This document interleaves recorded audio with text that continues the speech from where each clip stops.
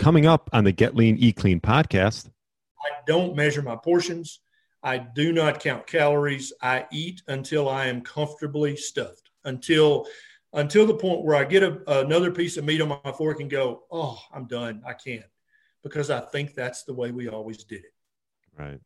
Right. And if you're eating a proper human diet that contains foods that humans ancestrally ate, I think that your hunger hormones and your other satiety signals will tell you, that's it, Bubba, you're done. No more.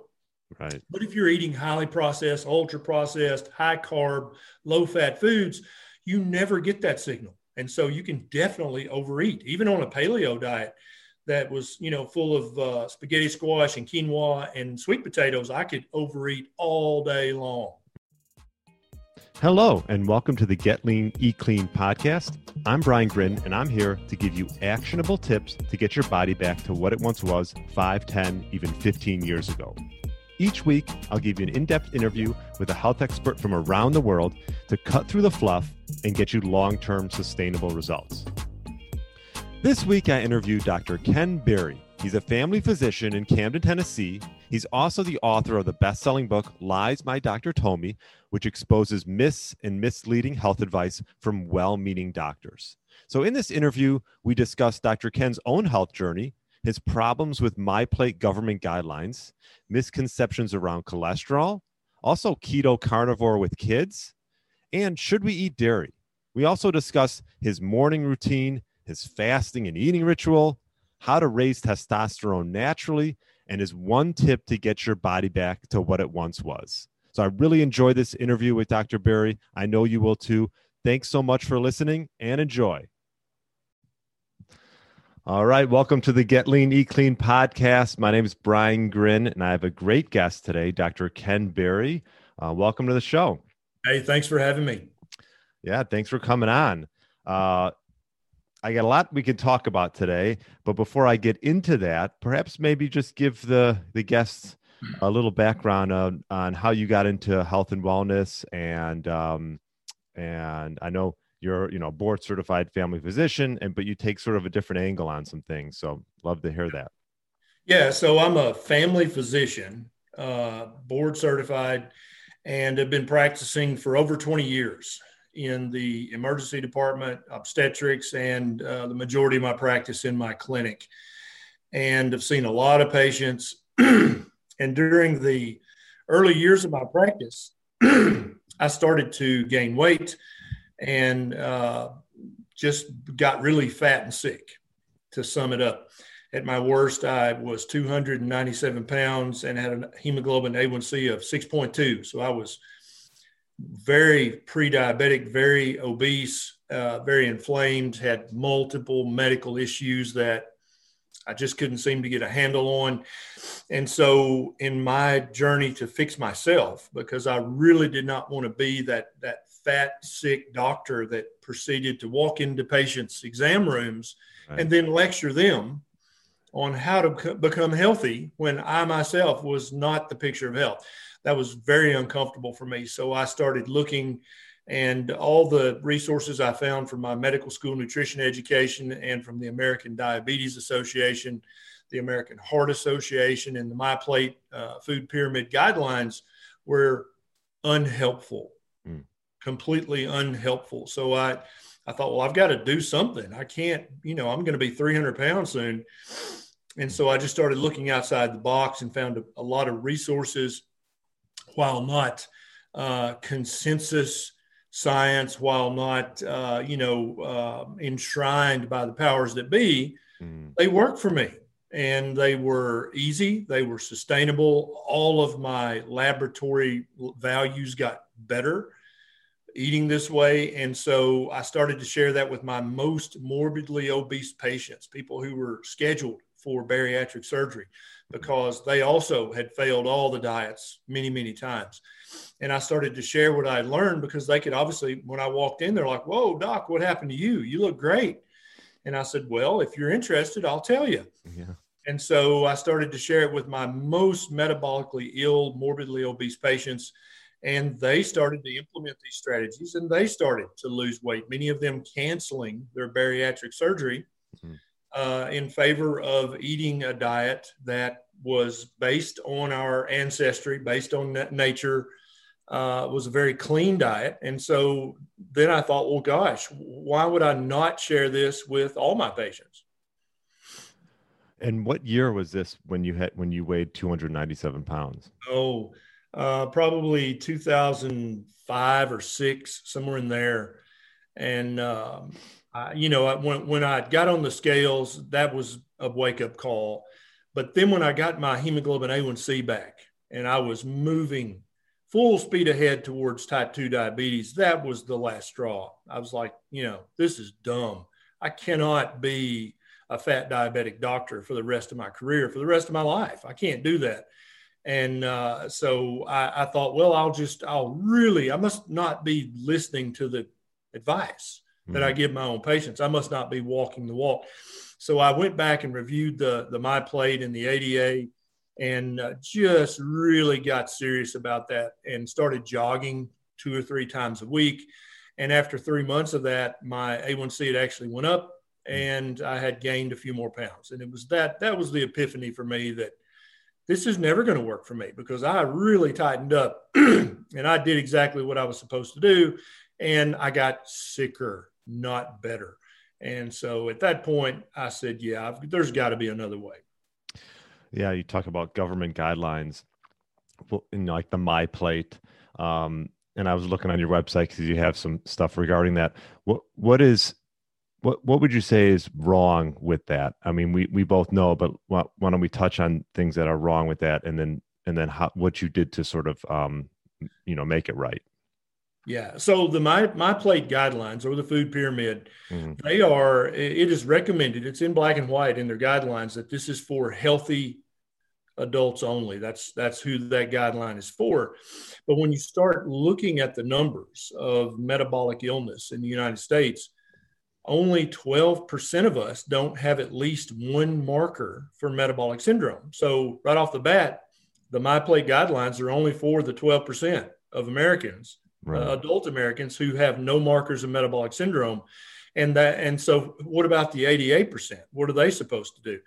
Did the federal guidelines create that 88%? Because if you go back and look at the numbers before the guidelines, before 1977, obesity was a rare thing. People in their mid 40s to 70s, if you ask them in your first grade class, how many fat kids were there? The answer is invariably either one or none. Right? And now if you go and you look at the average first grade class, the obesity prevalence is 20, 30, 40%. So you can't say this is a genetic thing. To say that this obesity and type 2 in any way is genetic, that's just foolishness, right? You can't even hang your hat on that nail. So it has to be something in our environment. It has to be something that's different now than it was before 1977. And I think there are a number of those things. And I think correct all of those things, your body returns to its natural state. Because I believe for the human species, just like every other species of mammal, when you feed it a species appropriate diet, its default is vigorous, good health, right? And that's the baseline. That's not the goal, or that's not the thing you're working for. That's just what is. You're just naturally healthy and vibrant and vigorous and strong and fast and smart. That is the baseline state of all mammals. So why are 88% of adults in the United States, why are they not at that baseline of good health? There's got to be specific, actionable reasons. Yeah. And, I'm a fan of also Dr. Jason Fung, because I'm big into fasting. I know you are too. And he talks about in his books, back in the 50s, 60s, no one had 6 meals a day. They had those 3 square meals. Granted, they even weren't even the healthiest meals, but they didn't snack and they didn't have all these small little meals. And that's another trend that has changed, right? Where essentially people are thinking they have to eat all day long to sort of feed their brain. Right. stay and have energy. I was in that camp. I remember I used to get, a little inkling of hunger and grab for like a Kind bar or something to sort of keep me satiated throughout the day. Now I'm obviously to 1 to 2 meals a day, and I have more energy than I ever had. So yeah, it's amazing how the information that's being fed out through the government, probably through a lot of deep pockets, is just wrong. What would you say the main thing about that is wrong? Is it the recommendation of grains? Well, I think it's all of that. I think Dr. Fung is exactly right that humans are not built to graze. We are not ruminants. We're not herbivores that should graze constantly for 16 or 18 hours a day. I think that's a big part of this. Right. Anytime you start talking about federal government guidelines, you have to start talking about legislators, you have to start talking about lobbyists, and you have to start talking about billion-dollar corporations, because that's how it works at the top, right? No, I don't think anyone can argue with that. And so Nina Teicholz in her book, The Big Fat Surprise, Gary Taubes in his book, Good Calories, Bad Calories, and then also in my book, Lies My Doctor Told Me, we kind of break down where the guidelines, how are they actually formed? And, the average person who trusts everyone at levels of influence would think, well, I'm sure they got a bunch of scientists in the room and they pulled all the old research and they looked at the way human beings have eaten for thousands or tens of thousands of years. And then they put all that together, the very absolute best thinking and best science. And that's where the guidelines came from. I mean, what rational adult wouldn't think that? Because that's how it should be done. I think we can all agree on that. But that's not how it was done. What happened was they came up with a kind of a skeleton framework of what they thought the guidelines should be. Then they promptly turned it over to billion-dollar agricultural firms and billion-dollar food corporations and said, what do you think about these guidelines? These two special interest groups, there's no other way to put that, right?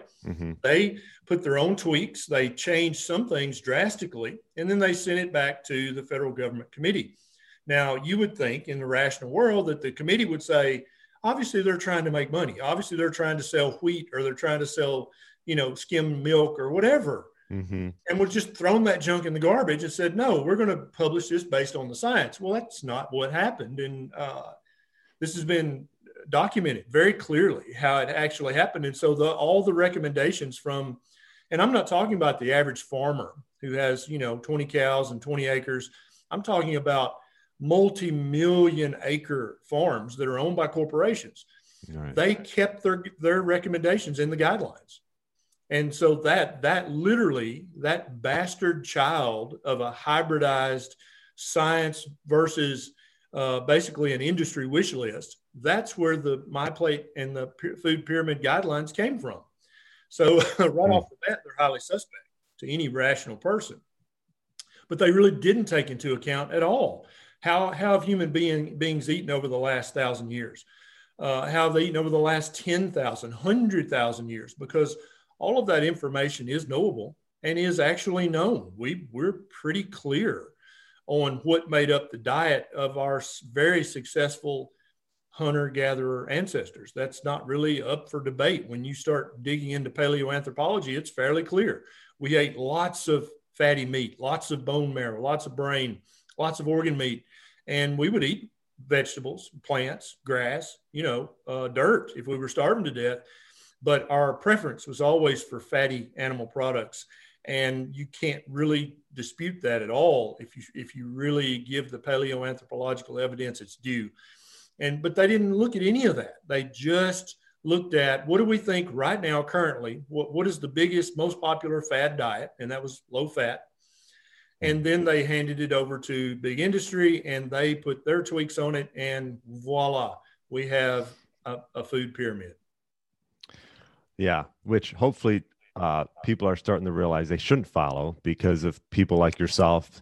I think there's a lot more information being, sent out to the world regarding, that fat is, saturated fat is good for you. I know in your book you talk about cholesterol. Why don't we talk a little bit about cholesterol? what are some of the misconceptions around it and around different fats, and how can people go about, doing it the right way? Yeah, well, so there are several misconceptions. One is that if you eat cholesterol, that meaningfully raises your blood cholesterol. Second, if you eat lots of saturated fat, that will meaningfully raise your cholesterol and meaningfully increase your risk of heart attack and stroke. And this became very popular in the 60s. This is a hypothesis. It's never come close to being promoted to a theory. It is a hypothesis that has yet to be proven. And it's actually been disproven many, many times. The misconception that plant fat is much healthier than animal fat, right? And so there have actually been 3 controlled trials done in human beings that show that if you replace the animal fat from fat and from butter, and you replace that with linoleic acid, you actually have worse outcomes. And these 3 studies don't get talked about a lot. I've got a YouTube video just about that, about hidden science, I think is how it's titled. But we know if you go back and look at the totality of the meaningful evidence, there's no doubt that human beings, we cut our teeth on animal fats as a species. We evolved with animals and animal fat in our diets. There's no way you can even begin to reasonably argue that. But in the 60s, it became very fashionable to say you should avoid all animal fats, avoid cholesterol, avoid saturated fat, and eat a plant-based diet. That's right about the time that the obesity epidemic got kicked off, is when all this advice trickled down. And when I say trickled down to the citizens of the United States, always remember that it trickled down through the sieve of big food manufacturers and big agro, right? And I hope people know I'm not talking about the average farmer that they know who lives down the road. I'm talking about farming corporations like ConAgra and ADM. That's who got to put that is the filter that all this was filtered through and made its way to the American people. And so people are now left with diets like, oh, you have to eat 3 meals a day, and you need snacks in between to keep your energy up, to keep your mental clarity up. You see things like young children, they're out for a 2-hour trip, and they break out the bananas and the cuties at about 1 hour in, because we don't want them to, I'm not sure what we're afraid is going to happen. They're going to become hypoglycemic, or they're going to pass out from lack of energy, or I don't understand why we do that, but that's just become the habit. And it's a very popular habit. It's a very socially accepted habit that children just need constant access to snacks. And I can remember when I was, I'm getting up there in age. I can remember when we'd go on a little field trip, there was no food brought on a field trip ever. You would actually get in trouble if you tried to sneak a candy bar on the trip or something. That just didn't happen. If it was an all-day trip, we would break for lunch. That was a real food lunch. Mm-hmm. But there was no snacks. If we were just going to a museum or to a park for 2 or 3 hours, the food was not even thought of. Yeah. And, you bring up kids, and I know you incorporate your kids with the way you eat. So do they pretty much eat, like, I know you're big into keto, carnivore. Is that pretty much how your kids eat as well? Well, I've got, my youngest is 15 months old, okay. Beckett. And then all my other children are grown. My youngest daughter, she turns 18 in just a few days. And so I don't really have control over the grown kid, right? but Beckett, I do. And I think this is a very valid message for all parents out there. A lot of parents hear this message and they feel attacked, or they feel shamed, like, oh, how dare you feed your kids that? That's not the message here. The message here is 100% about hope and change and hope for the future. And so, my first kids, I fed them crap, just terrible crap. I didn't know better. Right. And even when I would try to feed them healthy food, looking back now, it turns out that's pretty much crap too. That none of that stuff was human food. And so I feel bad about that, but I can't go back and change it. And so I don't want any parent to hear shame or guilt. That's not the message here. The message is now, okay, yeah, who hasn't made mistakes in the past? Throw the first stone, because it ain't me. But now with the knowledge that we have, we can affect the present and the future. So your kids may be grown, but you got grandkids, right? You've got nieces and nephews. You've got the neighbor children. You can have an effect on the nutrition and on the development of other kids. And you can also have a conversation with your adult kids who you perhaps fed inappropriately, like I did. Say, hey, I hope you didn't learn any of those nutrition lessons, too deeply in your heart, because none of those are right. And so let me help you. And indeed, several of my adult children are like, yeah, I've been watching your videos, which always cracks me up. I'm like, really? You have? That's weird. But they are slowly but surely coming around, because they remember their old, fat, irritable, angry father. They remember me back then. And now they know the current me, who's not any of those things. And they're like, that's a huge difference. Maybe he's right about this diet thing. And so wherever you are as a parent or a grandparent or an aunt or an uncle, yeah, we all made mistakes in the past. Let that go. What you can do right now is start to change the future for the better by making better decisions, first and foremost for yourself, and then your immediate family. But then also you can start to reach out and have loving, gentle, respectful influence on your extended family and even your friends. Yeah. So you're 18-month-old, right? It's a boy. So he's eating, he's eating pretty much, keto carnivore. Is that correct? Oh, he's eating 100% keto carnivore. He was exclusively breastfed until about 5 months of age, when he started cutting his 2 little bottom teeth that were super cute. And by about that time, he started reaching and grabbing things and putting them in his mouth. And if you just think about how mammals behave, if he's got a few teeth and he's putting things in his mouth, that means he's ready for solid food. And so he's still breastfed at 15 months. She's weaning him down slowly and gently. But the very first food that he ever put in his mouth was not goldfish crackers. It was not strained peaches. It was not a fruit squeezy. It was not a squeezy. It was not, Go-Gurt. It was not rice cereal. It was a beef rib. We were eating ribs, and he wanted the rib, and I'd cleaned 90% of the meat off, and I just handed it to him. And his grandmother had a little bit of a freak out, because that's not something you see every day, right? Mm-hmm. That's unusual. Doesn't mean it's unnatural. It just means you don't see that every day. And I said, just give him a minute, see what he does. And so he gnawed around on it, and you could see his face light up like, hey, this is good. Mm-hmm. I like this. And he chewed on the rib, got all the meat off, got all the connective tissue, chewed on the cartilage a little bit. And when he was done, he threw it down on the floor, and he had cleaned the bone so thoroughly that the dogs didn't even want it. They're like garbage, right? And so that was his very first food that was ever put in his mouth by his parents. And since then, he's eaten all kinds of meat. He loves chicken liver. He loves full fat, real fermented cheese.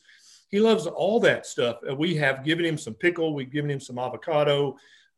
We've given him stuff like that. And for his first birthday, we made him a carnivore cake, which, yes, that's completely doable. Yeah. And we put a few blueberries and raspberries on top. We thought, he's a year old. He can try, And so he puts the berry in his mouth. He looks at us like, ugh, and he spits it out, and then proceeds to eat a little bit of the cake. And then he wound up eating, we love ribs. And so he wound up eating the pork rib. That's what he had for his birthday celebration. And now he will eat berries, but he loves meat. He loves eggs. He loves chicken liver. And I think an important thing, because most parents think in order for their child to get full nutrition, they have to eat the rainbow. They have to eat bananas from Colombia, South America. They have to eat blueberries from Canada. They peppers, have star fruit from, wherever. They have to eat this root from Australia and this berry from the Himalayan mountains. In order to get complete nutrition, all your baby needs to eat is meat and liver. Literally, there will be no vitamin deficiency, no mineral deficiency, no amino acid deficiency, and no fatty acid deficiency. And your child will have to take no supplements. Now, one of the criteria for what I call a proper human diet is that you should not have to take a handful of either prescription medication every day if you're eating that diet, or a handful of supplements every day if you're eating that diet. Now, there has been some modern degradation of the soil and therefore the vegetables and animals that come from that soil. But on the whole, if you feed your child a fatty meat diet with liver 2 or 3 times a week and a little bit of veg here and there will be no nutritional deficiencies whatsoever, because that is a proper human diet for adults, for teenagers, for adolescents, for children, for toddlers. And indeed, when a baby first cuts their first tooth, that is the proper human diet for them. Yeah. And I love that because I'm actually expecting a boy in end of June. So I'm selfishly asking you that question. And so two immediate tips for you is do not let your wife be deluded into thinking that eating liver is dangerous for pregnant women. Right, That's right.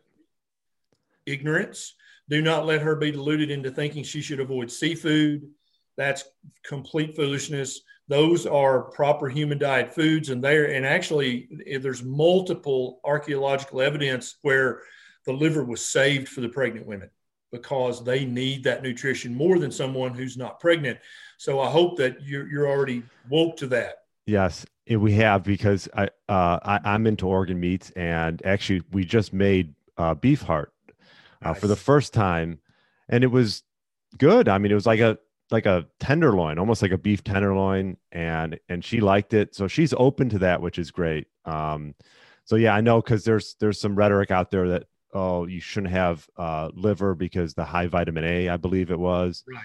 And I when she read that, I'm like, that's just not right. No, that's not right. And in fact, there has never been a documented case of hypervitaminosis A or vitamin A toxicity from eating liver from domesticated animals. Never. Now, she can't have any polar bear liver, and she can't have any pufferfish liver. She doesn't need those. No. But if it's the liver of a cow, a goat, a sheep, pig, that there's never been a single documented case of vitamin A overdose. And so I hope other women are going, really?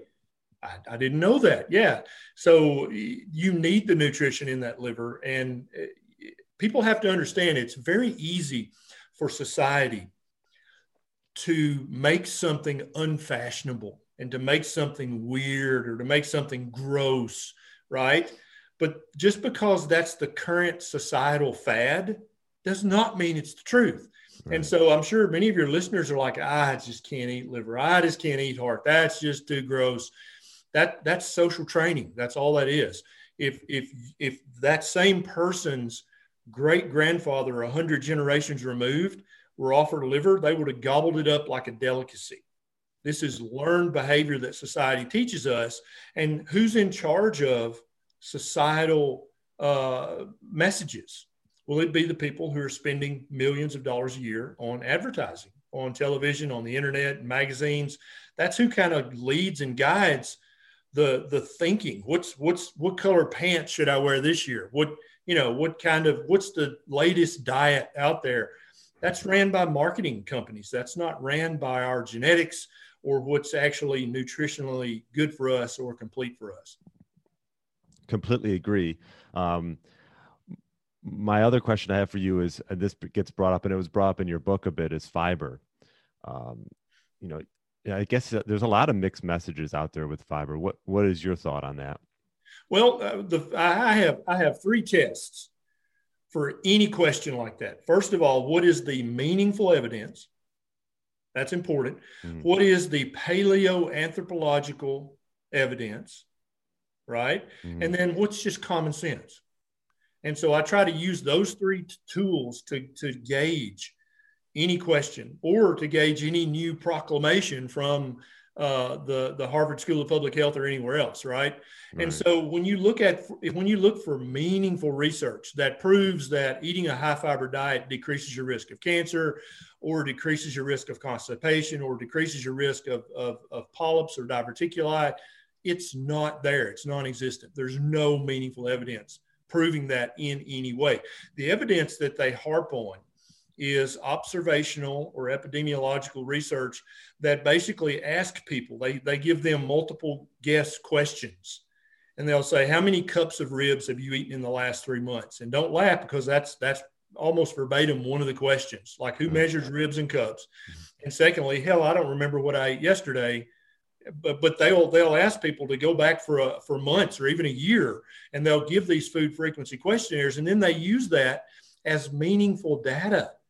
And you can't even pretend to a rational person that that's meaningful data that can then be crunched by researchers who have a bias, right? And this research is not controlled, it's not blinded.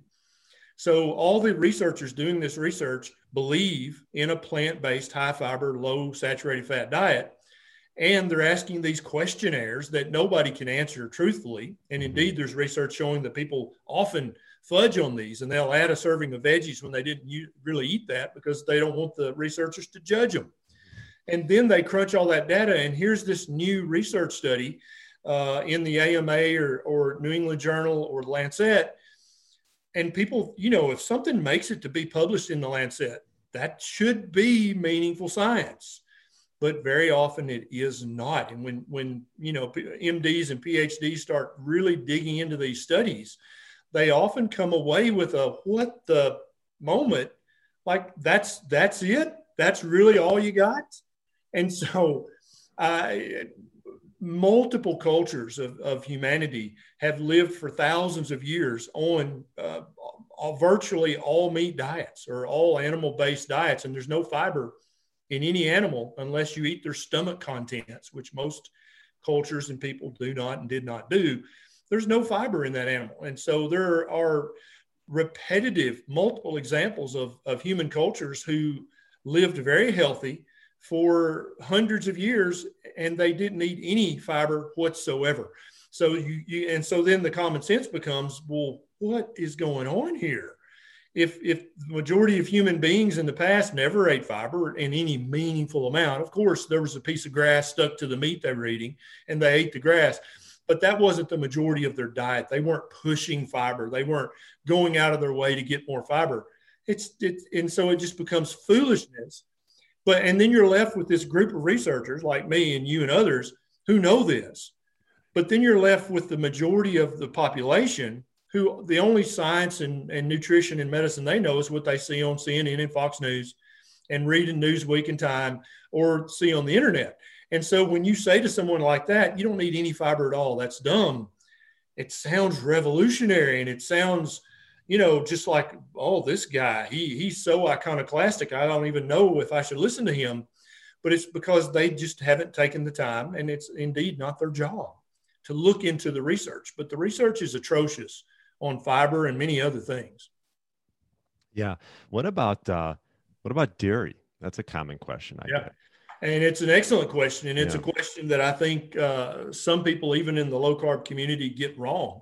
Dairy is 100% of the time produced by a female mammal for her species specific babies. That I don't think that can be argued, right? That's exactly what milk is. And so milk is definitely full of nutrition. There's no doubt about that. And some components of dairy, I think, are completely fine for human beings to eat. But drinking milk after a certain age, and that age varies based on your DNA and your gut microbiome. But the average, if we look back in, again, paleoanthropology, we're weaning our babies at 2 to 4 years, right? And so the enzyme that breaks down lactose starts to degrade after that time, because at no point in human history before about 4,000 or 5,000 years ago did human beings ever drink the milk of another mammal. It just didn't happen. And then another great mammalogy way to think about this is animals are very smart. If there's nutrition to be had, they're going to figure out a way evolutionarily to get that nutrition, right? Mm-hmm. We've got birds that lay their eggs in other birds' nests and have them raise their animals. I mean, Animals are very smart, right? But there's not a single weasel, there's not a single rodent that sneaks into other animals' camps at night and sucks milk from a lactating bison or a lactating any mammal. That's never been documented. And so I think that means something. And then I think the fact that human beings never drank the milk of other mammals before about 5,000 years ago, I think that means something. For the average person, 5,000 years, that sounds like an incredibly long time. But when you start really studying paleoanthropology, that's the blink of an eye in that kind of time, right? And so you could safely say that for 99.999% of our existence on this planet, we never drink milk, except our mother's milk from 2 to 4 years. And then we were weaned, and that was the end of it. You never had a dairy product again. So when I hear vegans or people or paleo people saying no dairy is healthy for humans, or it's inappropriate, or it's improper, or it's inflammatory, I cannot have a big argument with them because, I mean, looking at the full time spectrum of human existence, that's a pretty rational argument. Right.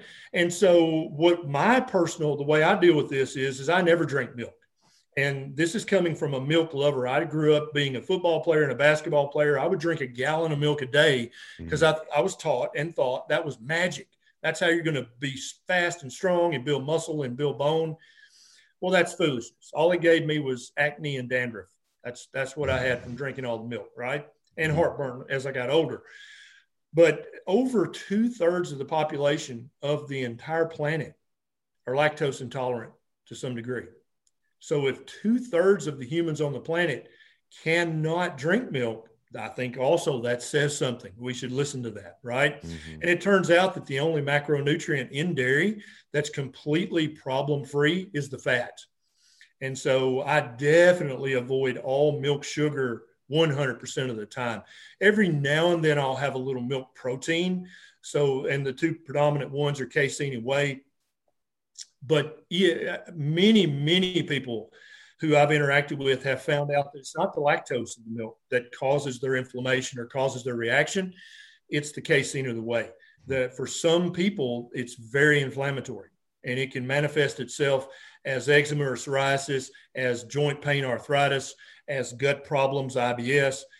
But we're not taught this. We're taught that skim milk is a health food, and skim milk is devoid of the one macronutrient that's probably not problematic, which is the fat. And it's full of the milk sugar, and it's full of the potentially inflammatory dairy proteins. And so after the age of 4 or 5 or 6, I don't advocate any human being drinking milk. And that rubs a lot of people the wrong way. Same thing. Cottage cheese, same thing. Right. Yeah. And so I think that cottage cheese, I think that sour cream, I think that yogurt are less problematic because for the reason that we've allowed a microbe to go into the dairy and eat up most of the sugar, if not all the sugar, number one. And number two, the byproducts and the waste products of the microbe actually bent the protein molecules, didn't it? That's why liquid milk turns into a semi-solid yogurt, is because they've actually changed the protein structure. And I think in many cases that makes it less bad. But what about raw milk? I was just about to get to that because that's the other big question. So 100,000 years ago, did our ancestors say, well, I would never drink pasteurized, homogenized milk, but I'll drink raw milk? No, they didn't drink any milk. And so if a weasel or a rodent snuck into the barn and stole milk from a lactating cow, that would be raw milk, wouldn't it? Yeah, but they don't do that. And so I think that raw milk, again, is less bad than homogenized, pasteurized milk. But as I talk about in the book, being less bad does not equate to being good. Gotcha. Okay. What about your ritual? I'm a big morning ritual guy. Actually, before we went on, I did a little cold plunge. What do you like to do to start your mornings? And then what is your sort of eating schedule like and your fasting schedule like? I'm curious. Yeah. So I get up, I wake up whenever I wake up. I don't have an alarm clock. And I think that's the way we've always done it. I think I don't know if that's better somehow health wise, but why not mimic in every way we can what our ancestors did? Then I'll get up, I'll have a little cup of coffee. Sometimes I'll put some butter in it. Sometimes I won't. I'm a big fan of making sure you get your minerals, because I think a lot of the foods that we are given as food are devoid of many of the minerals, and there's a lot of mineral deficiency going on. So I use Keto Chow's daily minerals, and I'll put a squirt of that in my coffee. And then I always try to get morning sun, or at least morning sky. If there's no sun to be had, I'll take Beckett. And even, it's January here in Tennessee right now, and it's quite cold. But every morning he and I will go out on the porch barefooted, and we'll sit out there and anywhere from 1 minute to 10 minutes, depending on how damn cold it is. But I let him walk on the ground barefooted, and I let him be exposed to the sunlight every morning, or at least the skylight if there's no sun. And we do that every day. And he's not had a single illness. But I think that's very good for him, and I think it's probably good for him in ways we haven't even discovered yet. Mm-hmm. And so then I start researching. That's all I do, basically. Drives my wife crazy, but I'm always looking into this topic or that topic and going, wait a minute, why do they say that? Is that really true? And then I'll make a video or two, do an interview or two. I'm working on a second book now. Then I usually break my fast about 2 p.m., somewhere between 1 p.m. and 3 p.m., depending on what the family's doing, if we've got family visiting, where we're at in the world. And it's usually with fatty red meat. Often I'll add some eggs. Often I'll add some either cod liver or chicken liver or beef liver. If my father-in-law's had a successful hunt, I'll add some venison heart and liver. But this last year, he hasn't been very successful, so we haven't had a lot of that. And that's that. And then I might eat a second time a day. And so let me talk about that meal, because it's important for people to hear. Yeah. I don't measure my portions. I do not count calories. I eat until I am comfortably stuffed, until the point where I get another piece of meat on my fork and go, oh, I'm done. I can't, because I think that's the way we always did it. Right. Right. And if you're eating a proper human diet that contains foods that humans ancestrally ate, I think that your hunger hormones and your other satiety signals will tell you, that's it, Bubba, you're done. No more. Right. But if you're eating highly processed, ultra processed, high carb, low fat foods, you never get that signal. And so you can definitely overeat, even on a paleo diet that was, full of spaghetti squash and quinoa and sweet potatoes. I could overeat all day long. Mm-hmm. But on a carnivore or ketovore, which is a very meat heavy keto, when I'm done, I'm done. Right. And so I may eat a second time that day, depending on if I'm hungry or what the family's doing, or I may not eat a second time. I let my hunger be the guide. And that's another thing. When you're eating the standard American diet, you think you're always hungry. You cannot hear or feel your true physiological hunger signals. They're hidden from you. But when you're eating a proper human diet, you can actually hear those signals. And the average person walking the street has never been truly hungry their entire life. They don't even know what it feels like, right? They've never been truly thirsty unless they're an athlete, and they don't know what that feels like, because they're told you need to drink a gallon of water a day, you need to eat every 2 hours. And so they just live their entire life in this mashed up, mixed up soup of hormones that are improperly balanced. Mm-hmm. And they never know what it feels like to be truly hungry or truly thirsty. And I think that's sad, because those feelings are such a part of our genetic being, our ancestral being, that I think you need to experience those things to know what they feel like. Yeah. I mean, I talk about that a lot. That's the one thing that's so powerful with fasting, is just abstaining from food, how much you can learn about what really true hunger is. Yes. And, it takes time to get there. I'm curious. I mean, you at one point were about 300 pounds. How much do you weigh now? So I'm almost back to my current weight, which is 230. I misbehaved over the holidays, and I ate lots of keto treats and lots of almond flour cookies and coconut flour pancakes, and gained about 5 pounds. And probably 4.5 pounds of that were just fluid and inflammation. And I'm now back. This morning I was 231. I've been back on the straight and narrow. And I think over this year, I'm probably going to try to drop another 5 and get down to about 225. Which is still, that's heavy for me. When I graduated high school, I weighed 185 pounds.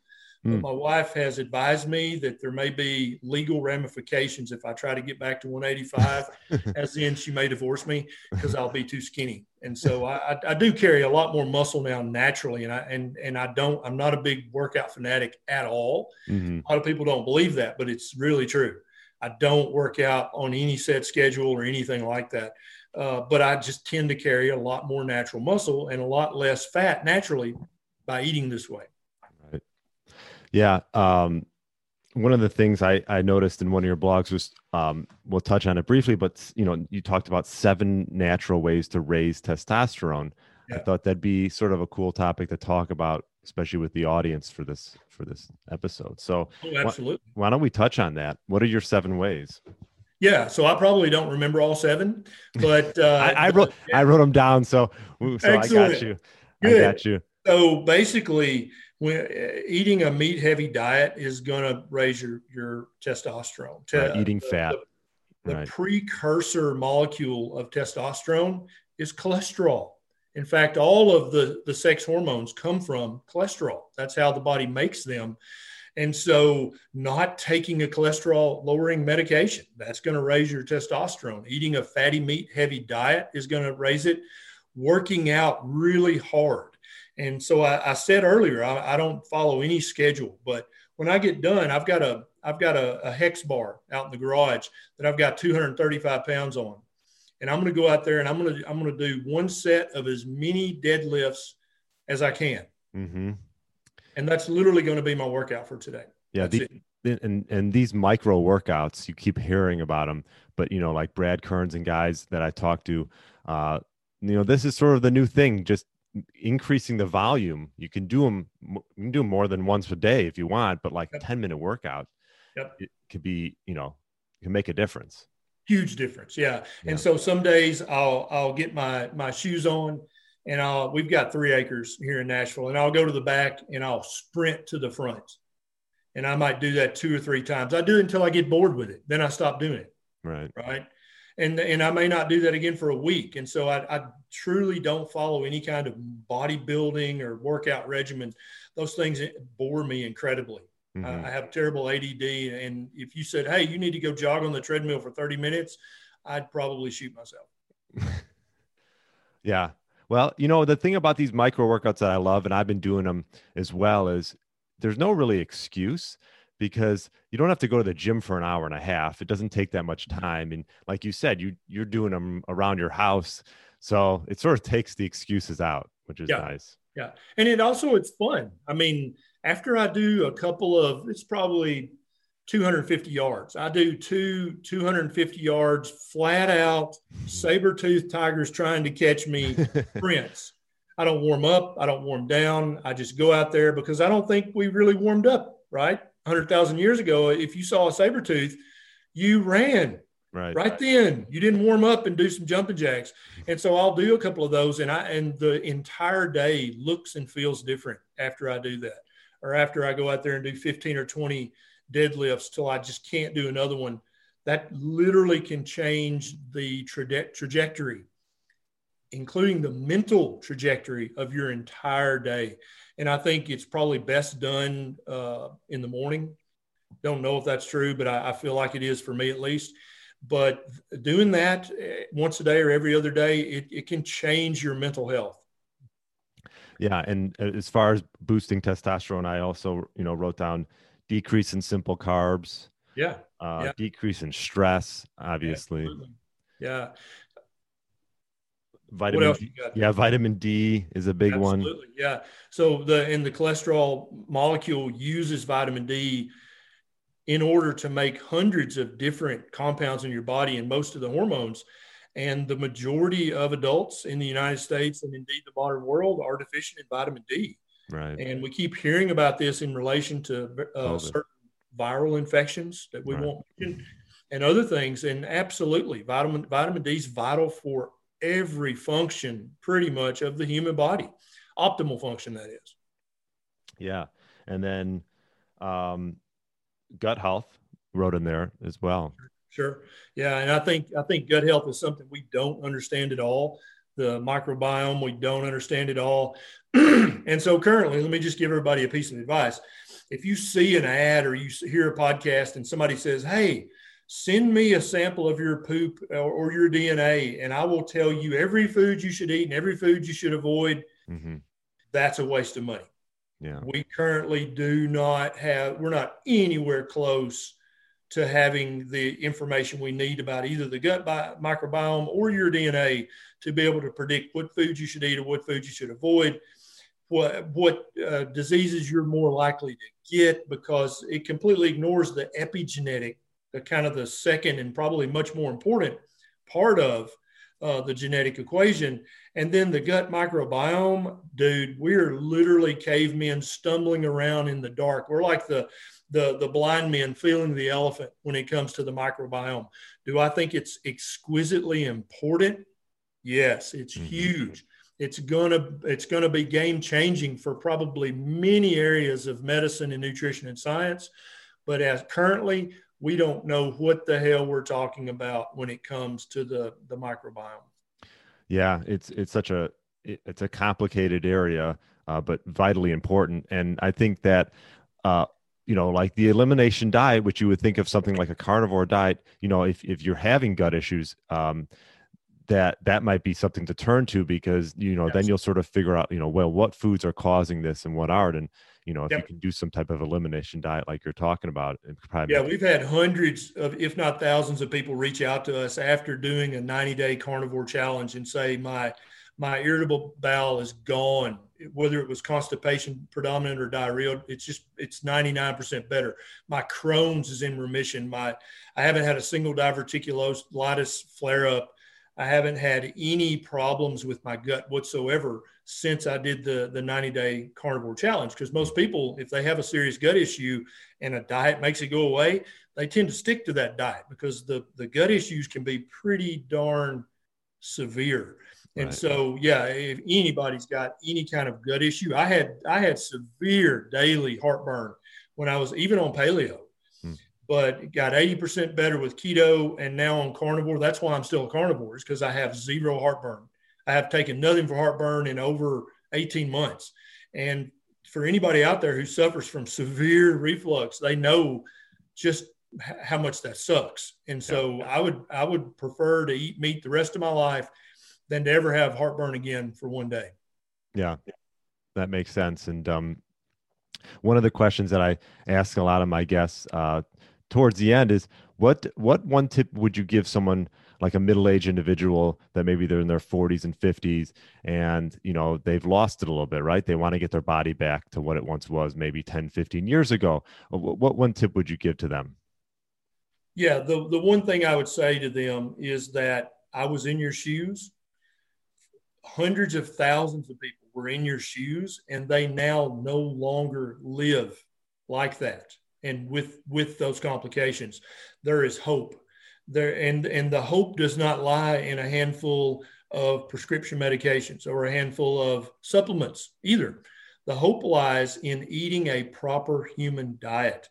When I first started recommending keto years ago to my patients, it was as a temporary weight loss hack. I didn't think it was helpful for anything else. I didn't think it would, maybe not even safe for long term.